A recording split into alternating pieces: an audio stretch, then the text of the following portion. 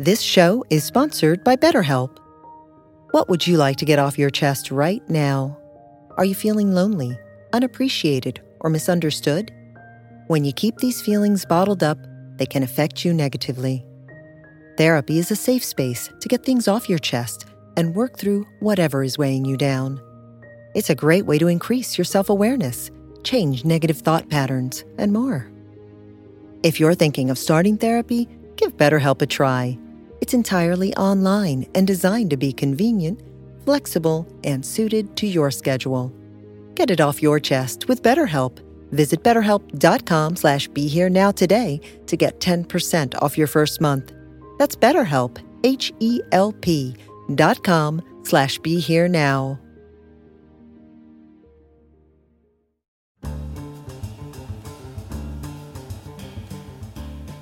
Welcome to the Rerooted podcast with Francesca Maxime, trauma-sensitive mindfulness meditation teacher and poet. Together, we'll take a closer look at approaches to transforming trauma with insights from psychology, neuroscience, spirituality, social justice, and the creative arts. Join Francesca and her guests for an exploration of our shared connection and how we can cultivate greater compassion for ourselves and for others. If you'd like to support Francesca and the Rerooted podcast, please visit BeHereNowNetwork.com/Francesca. Hey everyone, welcome to this edition of the Rerooted podcast. I'm your host, Francesca Maxime, and it is the end of May here.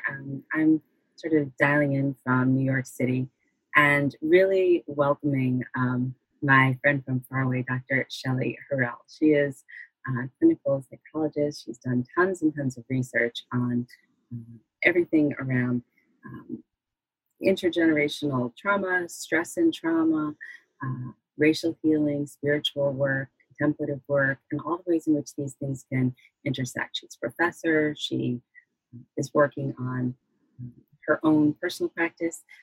She has her own personal practice, as well as her website, Soulfulness for Life, where she offers a variety of integrating these kinds of practices and all of her information and research to the world. So welcome so much, Shelly. So thank you for being here. Yes, absolutely. Glad to be here with you. So this podcast is called Rerooted, where we're unearthing our natural brilliance and we're sort of connecting to the roots that we share. And I started it intentionally with a track that was from a friend of mine, Christian McBride. And I really wanted to bring in that kind of music, that kind of creativity, as opposed to sort of more, sort of ethereal. Right. And all of what that means. So where should we begin today? Because the main thing that I'd like to kind of explore with you is how is, for example, multi-generational racial trauma, for certain folks in this country, a different experience in the collective and even individually, as it is for folks who aren't embodied in that way. Right. Well, let me first start just by, I really resonated with what you said about music. And one of the things that I do in my work is integrate music. It's a central piece to me of healing. Right. And music touches the soul and spirit. And there's, it's beyond words. How music can touch us is beyond words. And often these experiences of stress and trauma are beyond words. I'm a psychotherapist. I've been practicing for, 30 years. Sometimes the verbal, the emphasis of just on verbal communication isn't enough to kind of contribute to what we need for healing. And what you said about intergenerational trauma, that's a collective trauma. When we think about slavery, genocide, internment, all of those forms of historical collective trauma, those live with us collectively. And I think one of the powerful things about music is people are communicating individual experience and collective experience that resonates, that touches us. And so by connecting to music, we're often connecting to something that is more universally spiritually sort of felt. It is an interconnected experience, and so yeah. So just what you started with, music is central. Um, Yeah. I resonate probably most strongly with soul music, and part of the impetus for soulfulness came from my just embeddedness in music and dance and expression, which has been with me my whole life. I danced as a child. I co-founded a dance company in college and performed and choreographed, and so music and dance has just been really a piece of how I express my soul and how I connect to others' expression of their soul and spirit. So Yeah. I'll often start workshops with music, and talk about what is being touched in the lyrics. One of the things that I'll often play is, interestingly, people don't think about this as sort of a contemplative spiritual song, but is I Got Soul, Super Bad by James Brown. Uh-huh. Right? and people are like, that's not that ethereal, calming music, but it communicates something really important about contemplative practice. So, the lyrics include like, I got something that makes me want to shout, right? Which is really about, I am connected to something deep within me that is compelled into expression. He says, I got something that tells me what it's all about, right? I'm connected to a wisdom, an inner wisdom that kind of tells me what's happening. I got soul. I have an inner aliveness that I can feel, that's palpable. And I'm super bad. I have innate worth and dignity. So these are all contemplative, spiritual kinds of messages. And so for me, my introduction to kind of using contemplative processes for healing was through music, and messages through soul music. And so yes, music is central.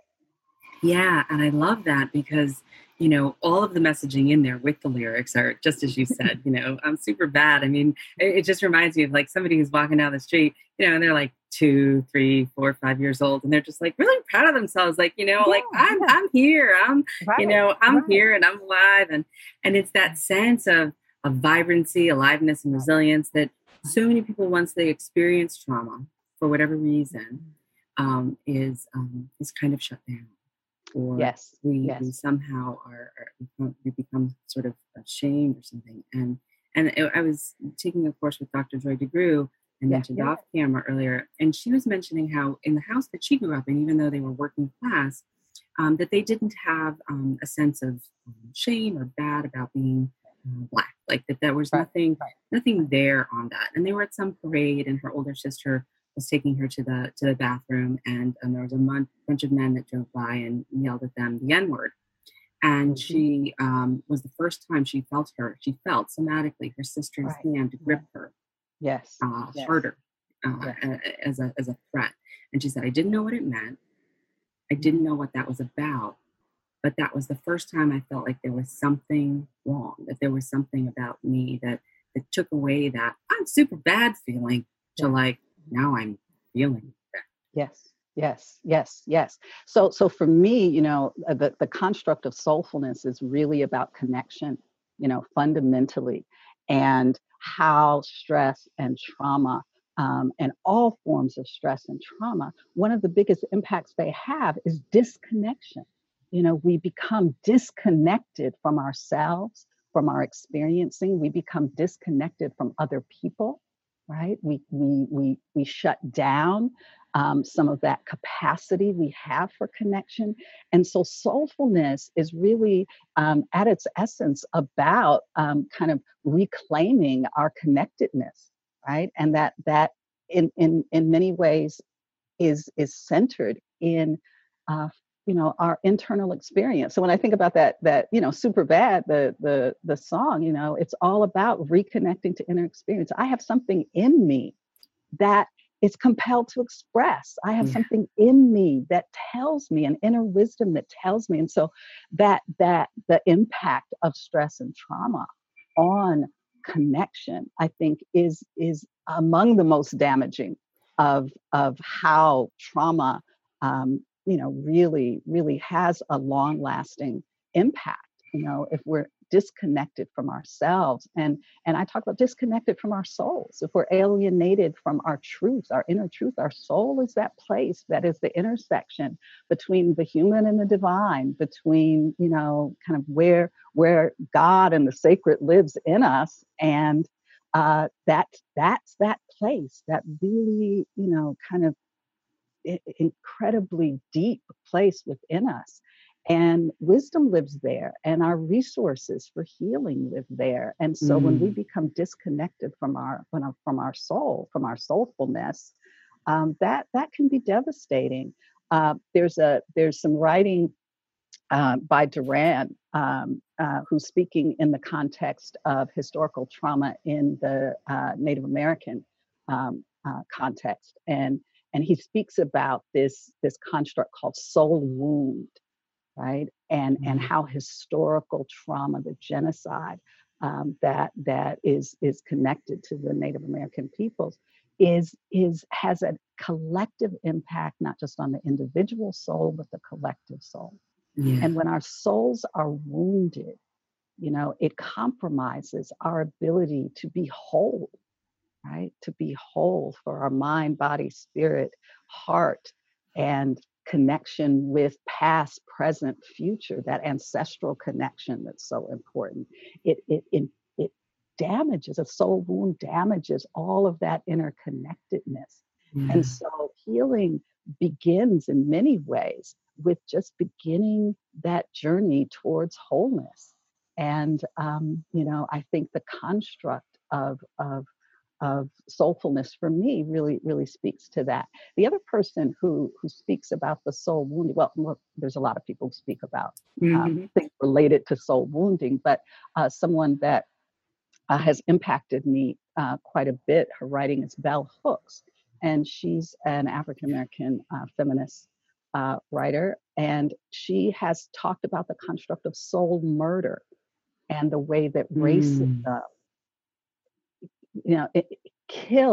it can kill our connection to our emotion and our emotional experiencing, and our ability to know what we're feeling, right? To be connected to what we're feeling. And emotion's so important. Emotion is so important. It is, evolutionarily what we need to know how to survive in the world. It's a cue, it's a communication that says, ooh, something's happening out there. And that's my cue of paying attention. Fundamentally, emotion tells us we have to pay attention. So these traumas that shut us off and wound and damage our soul, our emotion, our most kind of that deepest place, right? That impairs us in ways, or can impair us in ways where it is really hard to function in the most optimal way. Now, the other side of this coin, of course, is resilience and strength, and the resources that are there, that particular ways of accessing our community, our ancestry, our culture, can strengthen those resources in the context of adversity. And that's what resilience is all about, really, is in the context of diversity, being able to access resources that allow us to adapt and grow and thrive.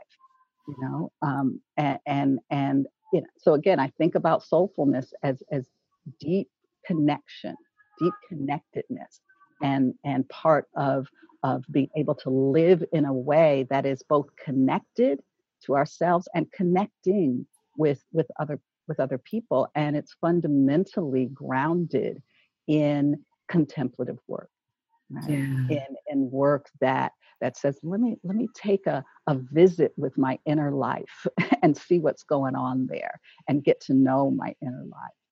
Yeah, that's so beautiful. Is let me take a visit, right? Yeah. Let me go check this out. Can I come in there with some curiosity and a little bit of friendliness and just sort of see what's here? That's right. And That's can right. I be with what's here? Yeah. Even Yeah. if it might be something that's a little bit surprising or challenging or difficult. Right. Right. Can I stay with what's here? You know, that idea of I just did a presentation here in LA at Black Women's Health Expo, and talked about mental health issues, and presented this notion of knowing ourselves, kind of know yourself, check yourself, and care for yourself. And the Mm. check yourself piece includes kind of two parts. One is check on yourself, check in with yourself and check yourself too. Ice Cube says, check yourself before you wreck Wreck yourself. yourself. I So, just said that the other day to someone. I love that you said that. I said that to someone in a session and they were just like, what? well, again, for me, music, there's so much wisdom in music, from our shared lived experience. But the idea of checking on ourselves, we check on people we love all the time. We call them up, we text them, we check on people, we visit them, and we need to develop habits of checking on ourselves, and checking in with ourselves, and also checking ourselves Yeah. when what we see may not be congruent, with how we really want to live. And unless we check on ourselves, we may not see those incongruences. We may not see that the ways that we're out of alignment with what our deepest values and our deepest, what matters most to us. Yeah, and maybe I can ask you for an example of how you would guide someone to do this, because I was speaking with someone earlier, and it was sort of this idea of trying to care for self in some way that was more obscure by perhaps doing a behavior or eating something or drinking something or engaging sort of more in something that kind of looked like, well, this is okay, I can do this for myself, but over the long term cumulatively wasn't not only solving the problem, although it's a fine coping mechanism for the moment, right? But also is kind of keeping that relationship of connection to self a bit at bay. Yeah. And so how would you invite, and you can use any example, even in your own experience that you would have, how would you invite, if you can give me an example of what that might look like for someone who's kind of like not really quite maybe aware of or interested in, or maybe just afraid of going there? Yeah. Yeah. Well, I think there's for me, a beginning piece is tuning into what's most important. Now, what matters most? What are the deepest values? What is that kind of inner whisper of wisdom's kind of directing us? I think we do have, if we're still enough and quiet enough to listen in, there is a voice that can whisper to us that says, this is what matters. And so a couple of tasks there. One is creating space in our lives, to be able to listen for that voice, to be able to listen for that whisper of our inner wisdom. And unfortunately, most of us, and I know I'm guilty of it, I am on automatic pilot. I have my day and I'm bam, bam, bam.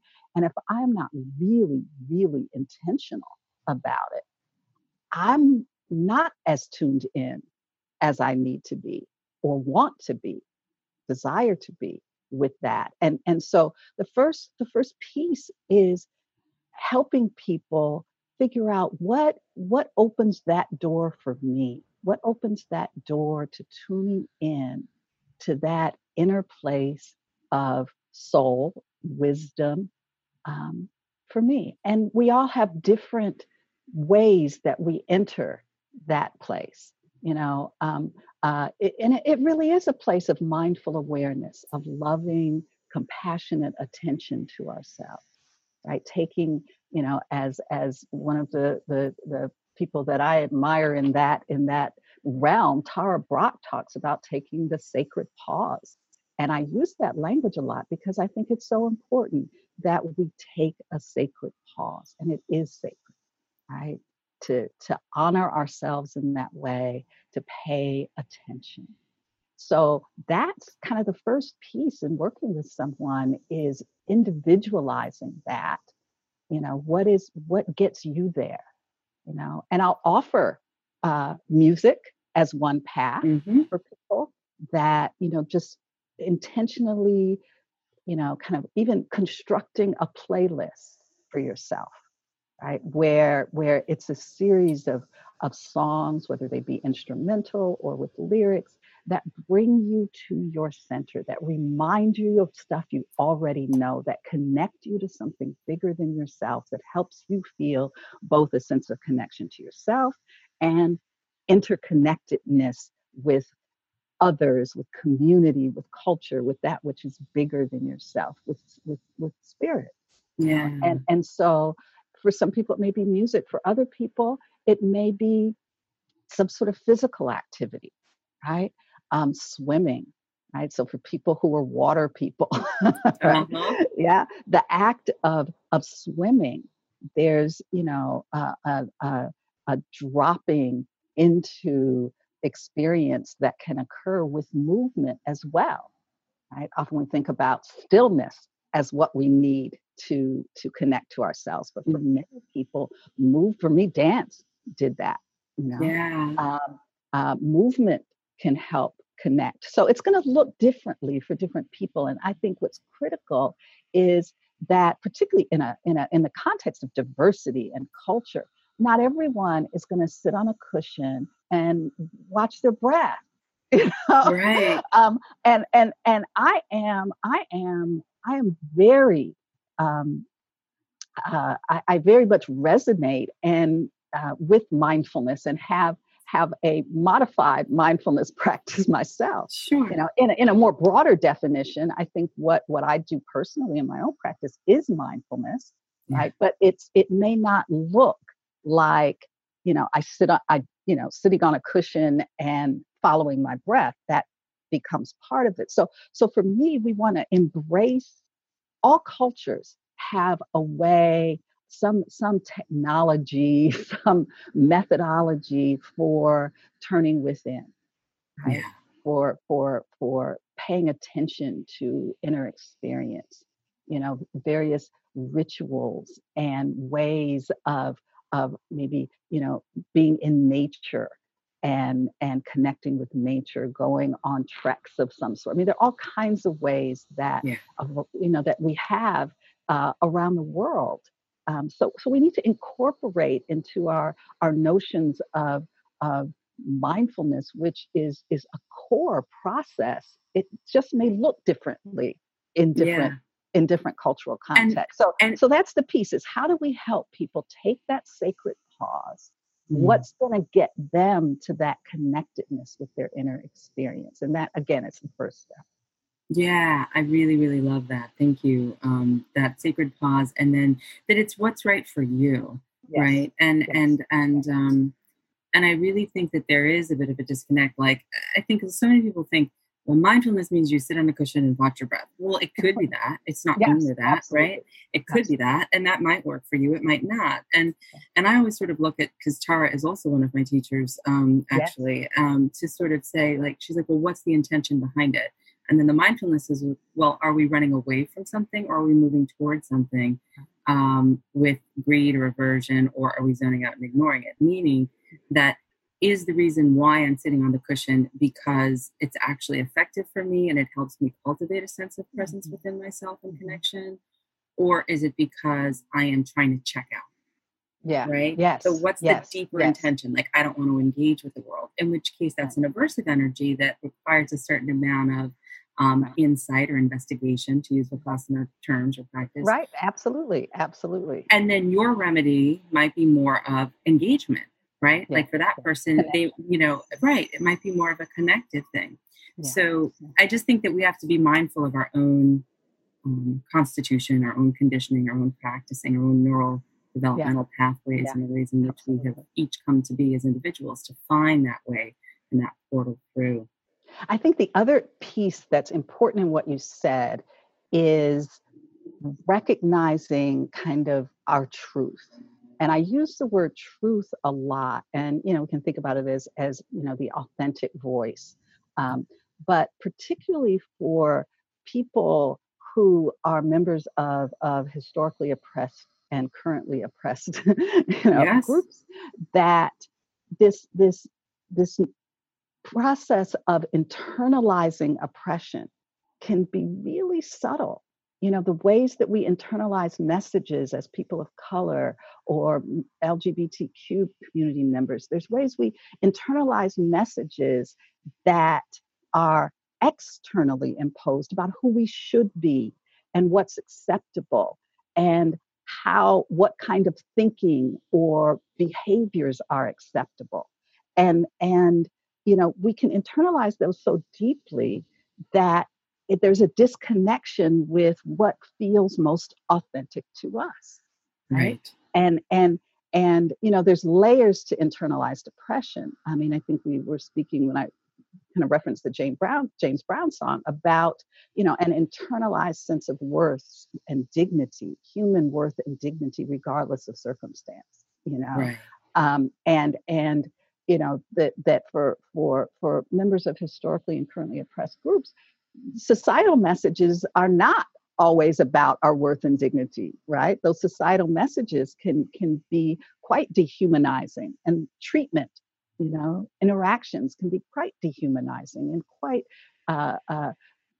pathologizing, and seeing our difference as deviance, right? Seeing our difference as deviance. And so we have to be part of the importance to me of this contemplative work for people of color and other historically and currently oppressed groups is being able to discern, kind of what's truth in me, that comes from me, and what have I kind of taken on that others have kind of constructed of who I am and who I should be and what's okay for me to be. So connecting that back to this idea of mindfulness and meditation and contemplative practice, which again, I think is the central technology that we need for healing. But it's important to understand that it can look differently for different people. And to the extent that sometimes we do shoulds, right? We should ourselves a lot, right? Well, I should be able to sit on a cushion and watch my breath, right? And where does that message come from? And again, I think we all do that, regardless of race, ethnicity, or other, those things we do in our minds that distance us from our authentic experience. And mindfulness and contemplative practice gives us the opportunity to do that. But again, I think particularly for people from historically and currently oppressed groups, that we have to investigate. I think the RAIN. We can think about Tara Brach's RAIN process. I think is a wonderful process that we can bring, investigate, and right. Recognize, allow, investigate, nurture. But the investigation, what's really there for me? What's really going on for me in my body, emotionally?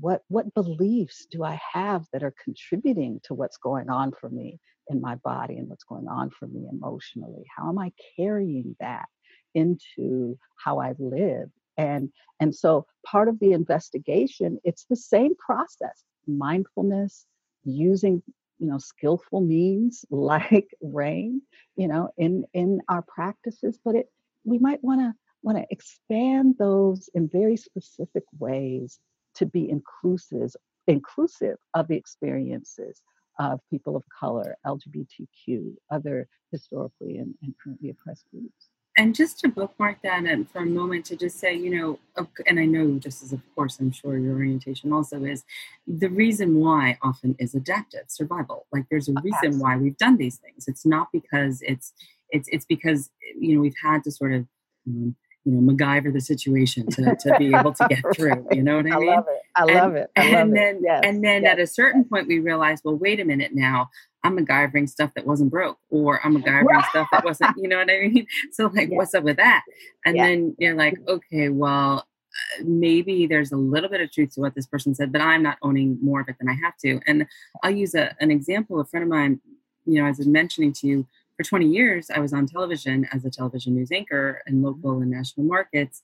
And as a woman of mixed ethnicity, there were a lot of issues that would come up in terms of how we would present, how we would appear, what size is appropriate, the ways in which hair needs to be done, the ways in which gesticulations may or may not even be appropriate, quote unquote, as by the powers that be and the talent holders.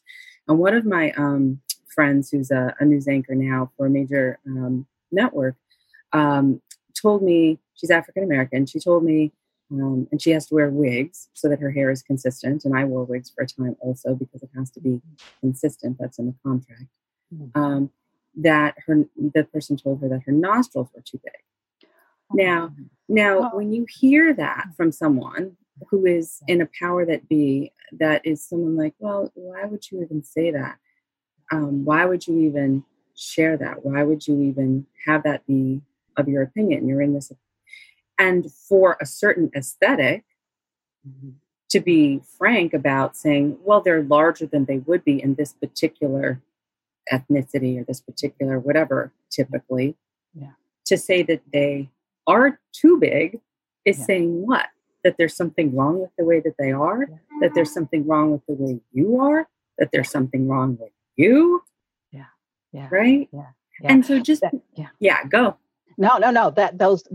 I use the phrase, difference is not deviance, but, so much of what is communicated around, conditions that must be met for us to be acceptable or approved of, or to be included, acceptance, approval, inclusion can be very conditional, right? So you're okay if, you do your hair a certain way, or you speak a certain way. And a part of internalized oppression is the ways in which we really take those to be truth, to be like, as someone said to the me, only way that I am acceptable is if I, put, green contact lenses in and have light eyes, or dye my hair blonde, or, something that approximates dominant culture of and how dominant culture expresses itself. So what, we think of those things, well, that's normal, but it's not normal, right? It is a reference point that is often centered as being superior or more valued. Standards of beauty, I think, is what you're referring to. So standards of beauty are often based on sort of a European descended look and things that, peoples who depart from that are sometimes internalized, that I need to look a certain way in order to be attractive. There's so many insidious ways that these messages get internalized. And I think part, again, of the value of contemplative practice for historically and currently oppressed groups is liberation, right? Liberation from how we have, from what we have accepted in our hearts and our minds that is outside of us. Again, another song reference, Bob Marley in Redemption Song, emancipate yourselves from mental slavery, none but yourselves can free your minds, right? So he's talking about freedom from kind of the things that we believe, the thoughts that we believe. And we all know, you can't believe everything you think, right? We can't believe everything we think generally, but more specifically tied to this issue of what do we internalize that is imposed based on dominant narratives about what is beautiful, what is okay, what is acceptable, what's desirable, how should we speak, what should we speak about, what's too loud, what's too much gesticulation, or whatever the case may be. And that's powerful stuff that we have to unpack and investigate and really see, what are we caring to know what's in our minds and our hearts. And even to that point, I know that a lot of times, different communities have a different sense of time, for example. And so, if you're in a community of color, right, it's just a different sense of time. It doesn't mean that one is right and one is wrong, but generally speaking, oftentimes different communities have a different sense of time. And what may be seen as not being punctual in a, I don't know what I would even call it, a white, community or something, white, privileged white dominant culture community, whatever it is, not being punctual, might just be, well, we're getting to know one another. We are putting emphasis on the relationship. We are not just delaying the meeting or whatever it is, but we are connecting right here, right now. The meeting has happened. It is happening. This is the meeting. This is part of the meeting. Yeah. This is part I have a story related to that. Back in the 80s and 90s, I did a lot more sort of diversity and anti-racism training. And one of my partners was a dear friend, white man by the name of Jeff Ring. And I named him because I, he and I did a lot of amazing work together. And, one of the things that when we first started working together, Jeff was, wanting to divide our presentations into small time units. Like from 8:05 to 8:10, we'll do this. From 8:10 to 8:30, we'll do this. And I'm like, what?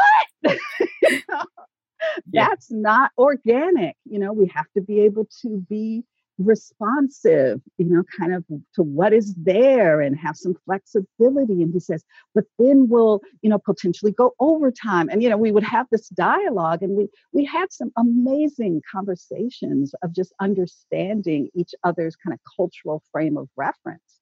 And I think really came to a point, rather than pathologizing, to appreciate that. And sometimes we would even talk about that in some of the kind of cultural competence, diversity, anti-racism work we were doing, to kind of model for people, that we don't have to polarize these ways of being in the world, that we can coexist with our differences.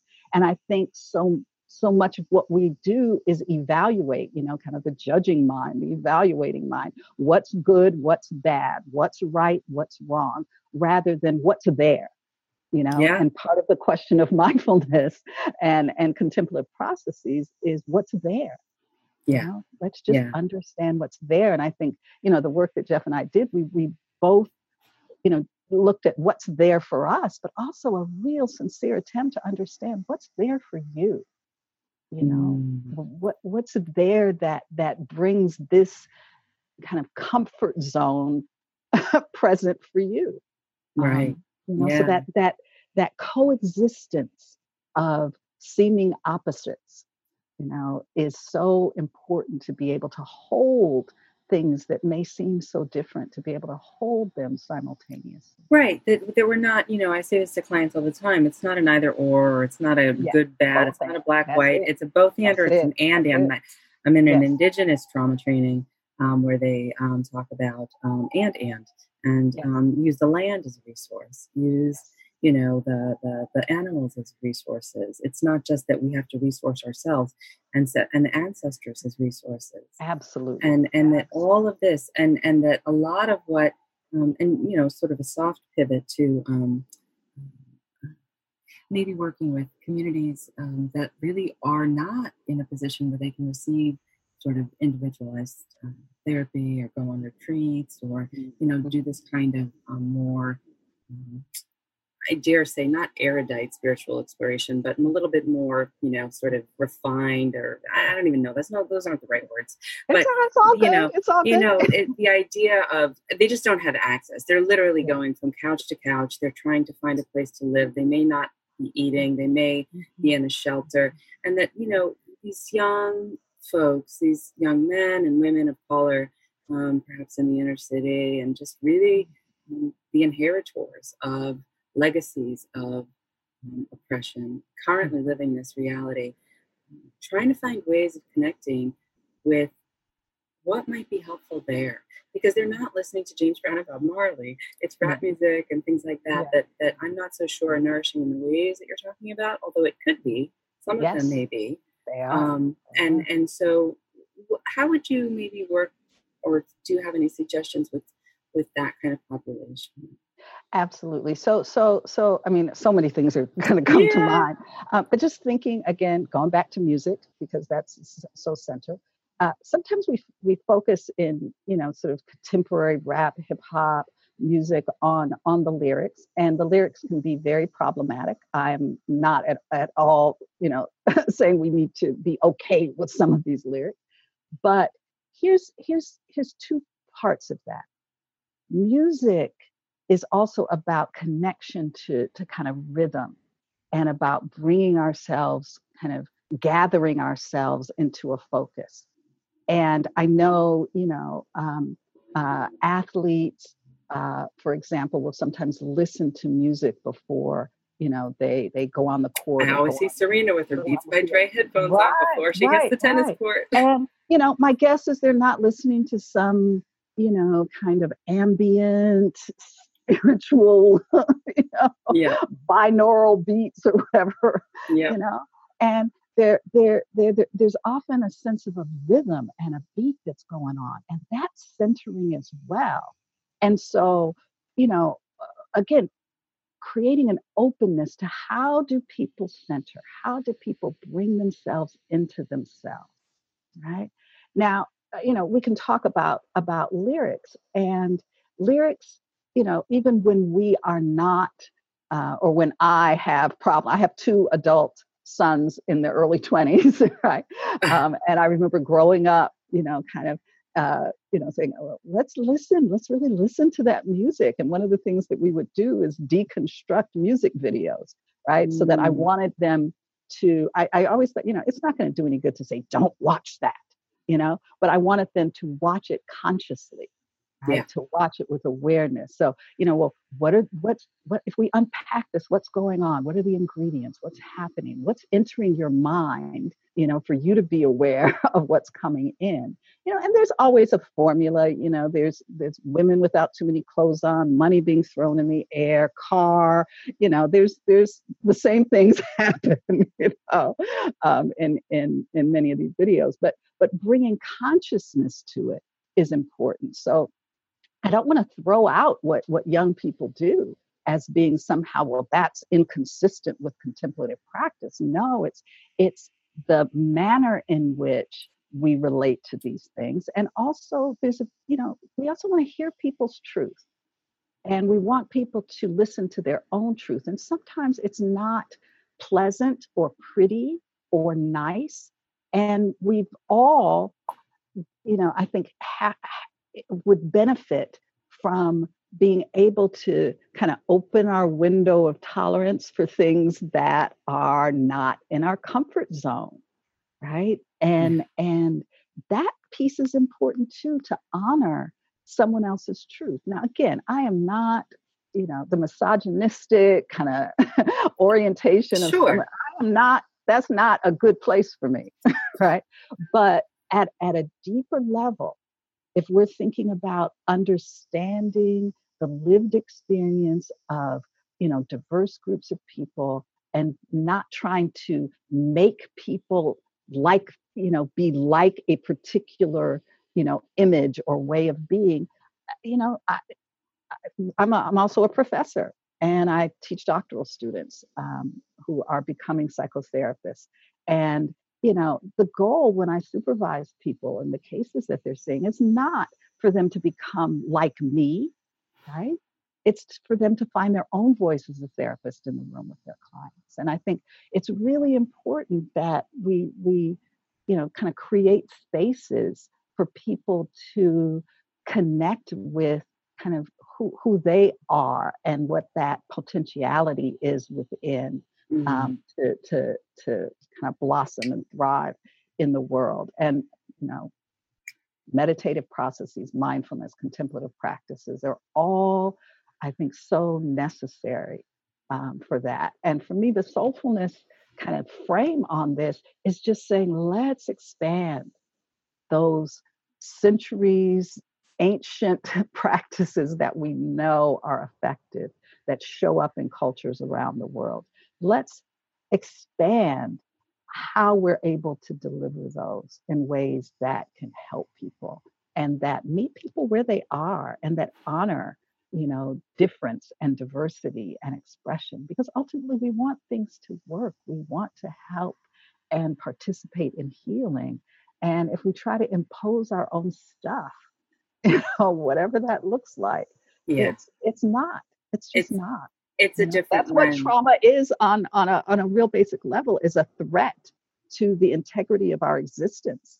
Trauma is a threat to life, to safety, to livelihood, to all of those things. And racial trauma is a threat to life and safety and livelihood that is connected to racial oppression and power asymmetries that dehumanize and intimidate and harm and hurt.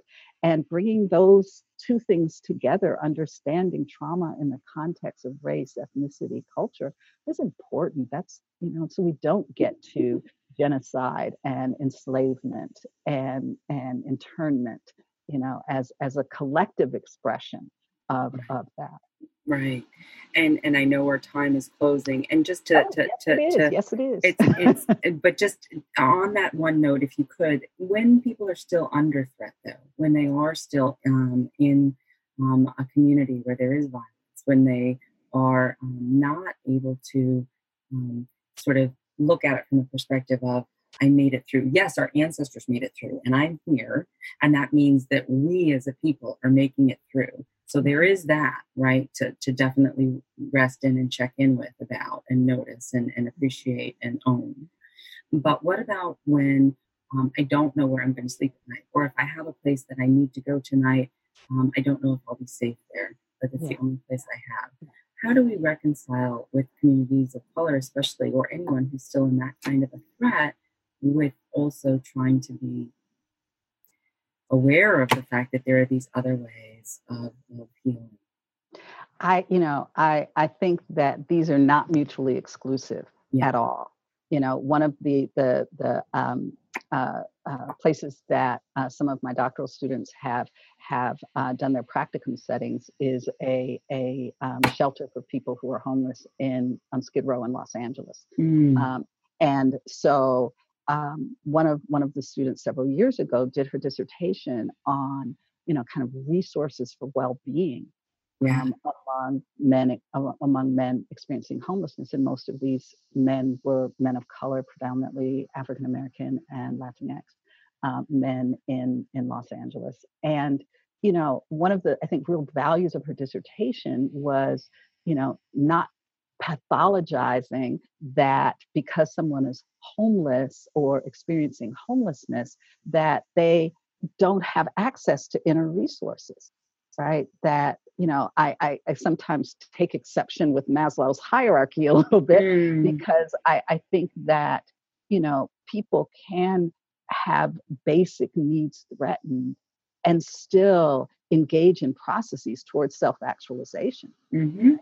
And some of the most kind of amazing transformations of people have occurred in conditions of deprivation and trauma. I think of Nelson Mandela. I mean, we could go through a list of people. So I don't like to bifurcate those things, right? I don't like to bifurcate those things because people have amazing capacity to connect with inner resources. And sometimes it's a matter of reminding people of what they may be already doing, right? And I think when we're under sort of immediate ongoing threat, there's more kind of intercepting, more blockages, more obstacles that we have to be aware of that are there, and that, they're underneath them, beneath all of that, is still those inner resources that can be accessed, that wisdom, that connectedness to culture, to ancestors, that connectedness to our own, kind of worth and dignity and humanity. And, people have an amazing capacity to find that part of themselves. And I am not at all saying that that these circumstances of threat and trauma are acceptable. Right? Yeah. But in many ways, there's this, we can't separate inner transformation and outer transformation, right? There's a quote by Stephen Biko, South African activist. The most potent weapon in the hands of the oppressor is the mind of the oppressed, right? Yeah. So oppression, relies to some extent on those who are oppressed to be separated from an awareness of their own kind of thoughts and feelings and processes. And so part of liberation, both internally and externally, involves kind of reconnecting to those inner resources so that we can see clearly what is happening externally and participate in its transformation. I talk about, the branches of three main branches of transformation are awareness, allies, and action: contemplative processes, communal processes, and empowerment processes. And all of those are needed, to grow. We need to work with contemplative processes on awareness. We need to work on communal processes, connectedness, and allies. And that has to take some form in action, right? Empowerment processes. So awareness, allies, and action. And those are interconnected processes. So to your point, for action to happen, for transformative change to happen at a social justice, kind of in the world, the allies and awareness piece, the contemplative and communal processes also need to happen.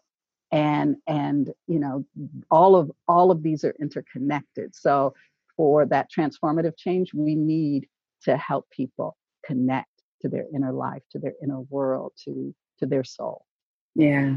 Beautiful. I really appreciate that. And that Steve Biko quote reminds me of something that I don't know who said it or if I said it, that we've come up with this sort of thing where, we moved in this country. We've seen, I think, a lot that, of moving from being engaged citizens to being consumers, that was sort of what we were programmed with in this sort of society. And that we've moved from a place that was relational and connected to a place that's transactional.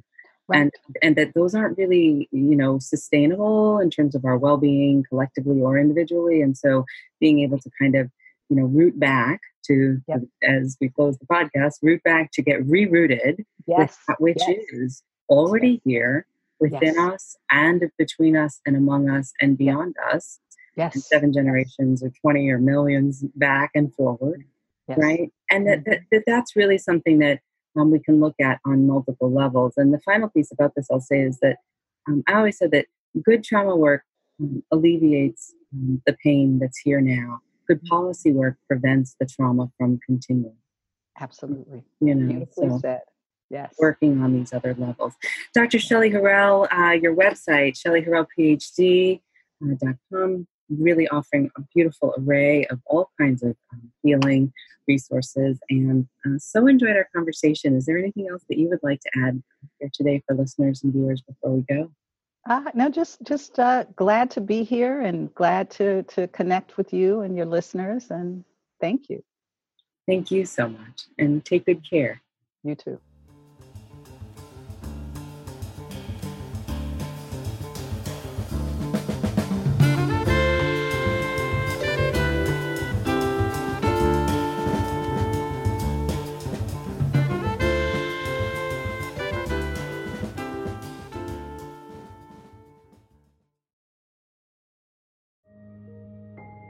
This show is sponsored by BetterHelp.